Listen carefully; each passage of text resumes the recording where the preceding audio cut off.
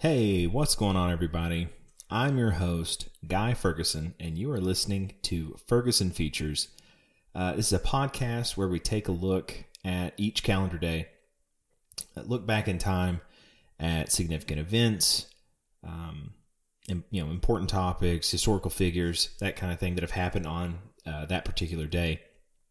And if you haven't caught our last episode, it came out yesterday. It was about the JFK assassination. Definitely recommend listening to that one. It's actually about twice as long as what my usual episode runs. There was just so much information, and even then, we didn't cover all the every single one of the conspiracy theories. But there's a lot to that one, so definitely recommend you checking that one out. Recommend checking all of them out. I think we're getting better each episode, and I think the one yesterday turned out really well. Today is Thanksgiving, and so it is Thursday, November 23rd, and it is Thanksgiving Day in the United States. And so I thought we could go over a little bit of the history of Thanksgiving Day, and kind of talk about some of the different elements in it. Want to wish everyone a happy Thanksgiving before we get into it. Hope you've had some safe travels. This is typically, I believe this is typically the busiest day of the year in terms of traveling. So everyone be extra safe out there, and I hope you are going to are having or have had an amazing Thanksgiving Day, hopefully with some loved ones. So let's get into Thanksgiving Day. Again, it's a national holiday celebrated by the United States. There's actually a Thanksgiving in Canada, and we'll talk about that here in a little bit. But so Thanksgiving Day, it's an annual national holiday in the United States that occurs on the fourth Thursday of November. I believe it's the only floating holiday, or one of the only ones. So typically, Americans celebrate Thanksgiving. And by the way, before I guess I get into this, as usual, a lot of this information comes from the Britannica online, and as always, I'll cite I'll put the citations in the podcast episode, and it'll have links to these articles if you want to dive in a little bit more into each topic.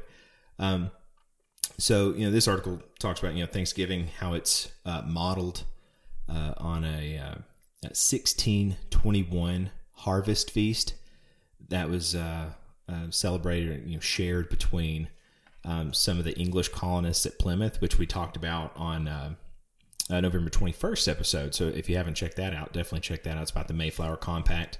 Went into pilgrims and different things like that. So it was between the Pilgrims of Plymouth and the Wampanoag people. And some of these Native American names are a little difficult for me to pronounce. So hopefully I'll do my very best at pronouncing them correctly. But please, I apologize if I'm not. The article talks about how this holiday is really there's a lot of symbolism involved, and it's typically celebrated over a very large meal. Usually there's turkey, some sort of stuffing or dressing, mashed potatoes, cranberries, pumpkin pie, that kind of thing, green beans. Every family has their own particular thing they typically bring to the dinner table, but those are some of the usual suspects when it comes to the meal. Again, it's one of the busiest holidays, if not the busiest of the year. So the article talks about how this sort of the year it was modeled after in 1621. Talks about how Plymouth Thanksgiving really began with a few of the pilgrims. They went out fowling or hunting for birds. And it says possibly turkeys, but that geese, ducks were much more abundant, much easier to kill. And so it says it talks about how much more abundant they were and how they didn't have an issue killing the geese and ducks. So it was most likely those that they served. And then so you had around 90 Wampanoag that make a surprise appearance at the gate of the settlement, which this article talks about how it probably made a lot of the colonists pretty nervous. They numbered, it says, around 50, and so over the next few days, the two groups start socializing. The Wampanoag bring venison, and it talks about how the feast that was shared between the two most likely comprised of the venison that we talked about, fish, some of the fowl like geese, duck, eels, shellfish, some different vegetables and stews, and beer.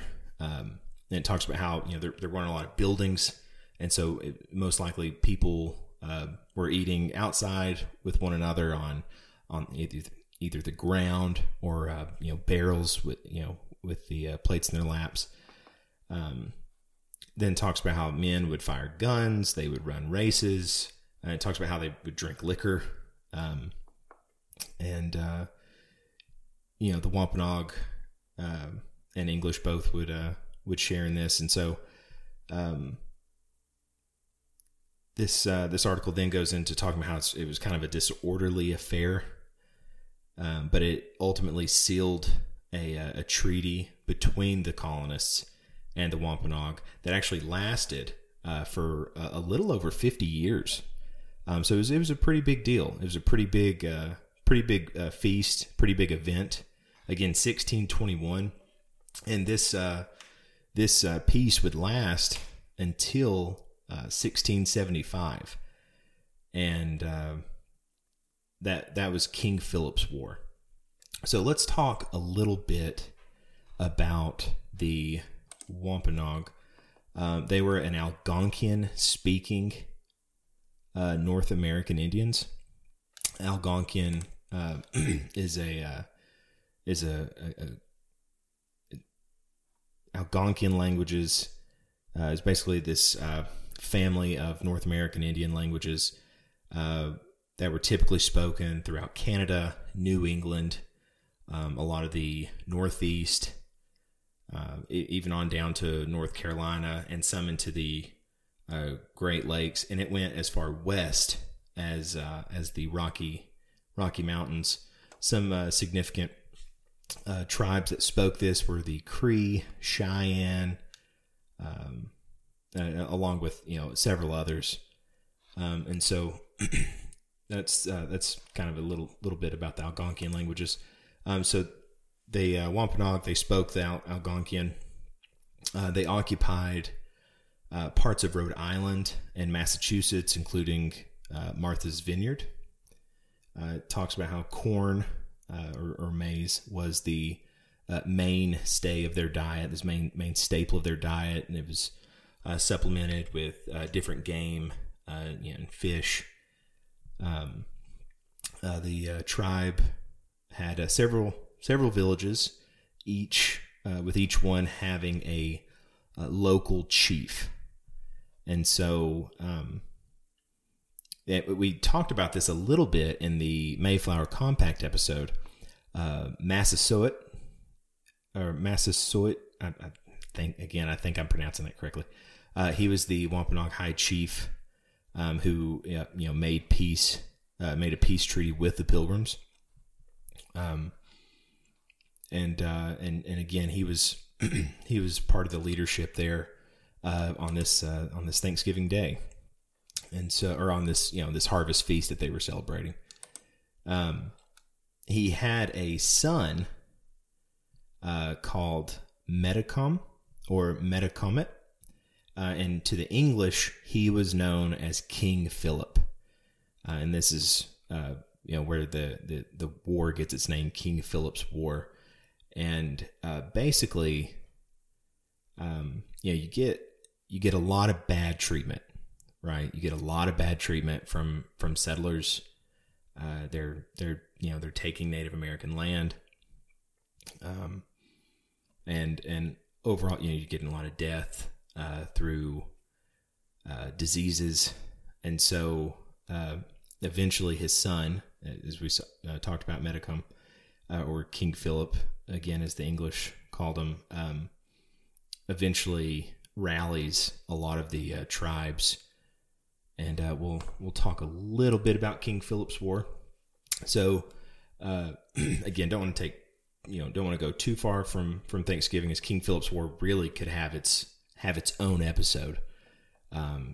There's a lot of different moving parts in it, but basically King Philip's War, you had the Native Americans led by King Philip or Metacom, and it was against the English settlers. And the English settlers did have some Native American allies at that time that had converted to Puritanism, and so it ended up being a pretty bloody conflict, and it ended up having a lot of people dying, and essentially the main cause between it, we talked about the encroachment, the taking of land and this and that, but ultimately what triggered, you had these tensions that were getting raised, and then what ultimately triggered it was the Plymouth colony in June of 1675 tried three of Metacom's warriors, and they were tried and found guilty of murdering a Native American that went by the name of John Sassamon, and he was a Harvard-educated, and this article says, quote unquote, praying Indian. So he was, end quote, he was converted to Puritanism, and so anyway, he was killed, and these three warriors were then executed by the Plymouth colony. And it was basically a powder keg. Tensions were so high at the time, and because of this, it instigated this war. And like I said, a lot of people ended up dying. But we can go into this whole war in its own episode. But that's just a little bit. I just wanted to show just how this harvest feast that Thanksgiving is based off of. It just shows you how important it was, and how it literally brought over 50 years of peace. And again, especially there towards the end, tensions were high, but at least for a little bit they had some peaceful time. So again, that's a little bit about Massasoit, Metacom, and King Philip's War there. Moving on to some of the a little bit more about Thanksgiving. New England colonists were already used to celebrating, this article says, quote unquote, Thanksgivings, which were days that you would take, thanking God for, a variety of blessings. The U.S. Continental Congress eventually proclaims Thanksgiving, or proclaimed a national Thanksgiving upon the enactment of the Constitution. But after 1798, the new U.S. Congress basically left it to the states as to whether they would celebrate this or not. Some of the states didn't want any involvement by the national government when it came to religious observance. Particularly, a lot of the southern states didn't want to adopt something coming out of New England, these New England customs, and so they didn't partake. And so, it was actually a bit of this article talks about it was actually a bit of a controversy, this Thanksgiving Day, rather than this kind of unifying force that they were trying to instill. And so it really didn't become an official holiday until you had a lot of northern states dominating the federal government. And so you have a lot of tensions in the mid-1800s. And the article talks about how there was a popular magazine, Godey's Ladies Book, where the editor, Sarah Josepha Hale, rallied and tried to, campaigned for a national Thanksgiving Day, based off of this 1621 event, to help promote unity. In the mid 1800s, if you're not familiar with U.S. history, that is when you have in the 1860s you have the Civil War, and so there were a lot of tensions, obviously, between the North and the South at this time. And so this editor was trying to promote this idea of Thanksgiving to help bring unity to the country. And finally, Abraham Lincoln began to support this idea that she had. And on October 3rd of 1863, which is during the Civil War, and again, the Civil War is a whole nother topic as well. Abraham Lincoln proclaimed it a national holiday of Thanksgiving that would be celebrated Thursday, November 26th. And so each year, the president would proclaim it, a holiday, and they would choose the date that it would be celebrated. It was typically the last Thursday in November. Franklin D. Roosevelt, who was president, he tried to extend the Christmas shopping season, and so he tried to move it to the third week in November. So the Christmas shopping season is typically the day after Thanksgiving, or now sometimes the night of Thanksgiving, that goes up till Christmas. And he tried extending it a week. Not a lot of people were happy about it. Not all the states, complied with it. And so you get this joint resolution in Congress in 1941, and he proclaims in 1942 that it will be the fourth Thursday in November, which technically isn't always the last Thursday, but it's always the fourth Thursday in November. And this year it falls on November 23rd.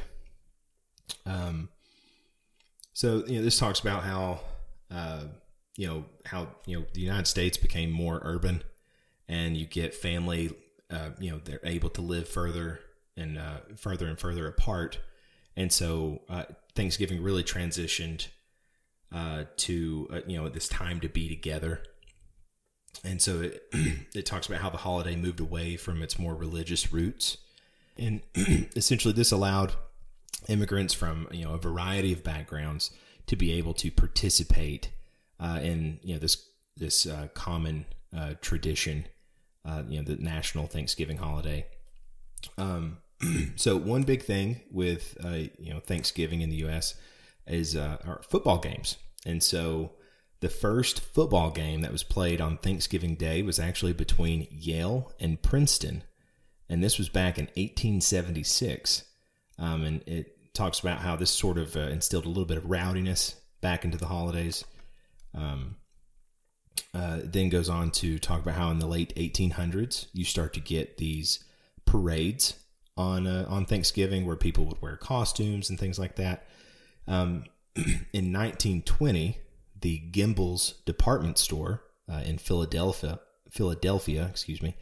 actually staged around 50 people. They staged a parade where Santa Claus was actually at the very back of it. And then in 1924, the annual Macy's Parade in New York City began having its yearly event. And they obviously, if you're not familiar, they still, I don't know if it's still going on now, but I think it started around 8:30 this morning. So they're still doing that, and they actually started with the huge balloons that go through the streets. They started that tradition in 1927. And so the article talks about, quote, it's the holiday associated with pilgrims and Native Americans has come to symbolize intercultural peace, America's opportunity for newcomers, and the sanctity of home and family, end quote. In the beginning of the episode, I talked a little bit about how Canada has a Thanksgiving Day, and so this also originated from the colonial period with a lot of the same European traditions. It's basically a day of gratitude for safe journeys, peace, bountiful harvests. The earliest celebration for this was in 1578, where there was an expedition which was led by Martin Frobisher, and they held a ceremony in what's present day Nunavut, which gave thanks for the safety of the fleet. And then in 1879, Canada's Parliament established the National Thanksgiving Day on November 6th. It talks about how the date has varied over the years, but since 1957, Thanksgiving Day has been celebrated in Canada on the second Monday in October. And that's about it. So Thanksgiving for me has always been it's always been my favorite holiday. It always seemed to be the holiday where it always seemed like we always had the most family that would show up at my grandmother's house, and we'd always throw football, watch football, have a large meal, and go around having have a prayer and going around and talking about the different things that we were thankful for. And so it was always my favorite holiday growing up, and it still is. And I have a little girl now, and so I want to keep that going. I want to be sure that this is a holiday that she wants to celebrate and continue to celebrate as throughout her life. And so that's pretty much it. It's a little shorter of an episode today, talking about Thanksgiving, right? Again, wherever you are, whether you're celebrating Thanksgiving or not, I hope you're having an amazing day. I hope you're getting to, at the very least, be around, if not family, then friends, and just being able to have a good time. So, again, thank you for whoever's listening.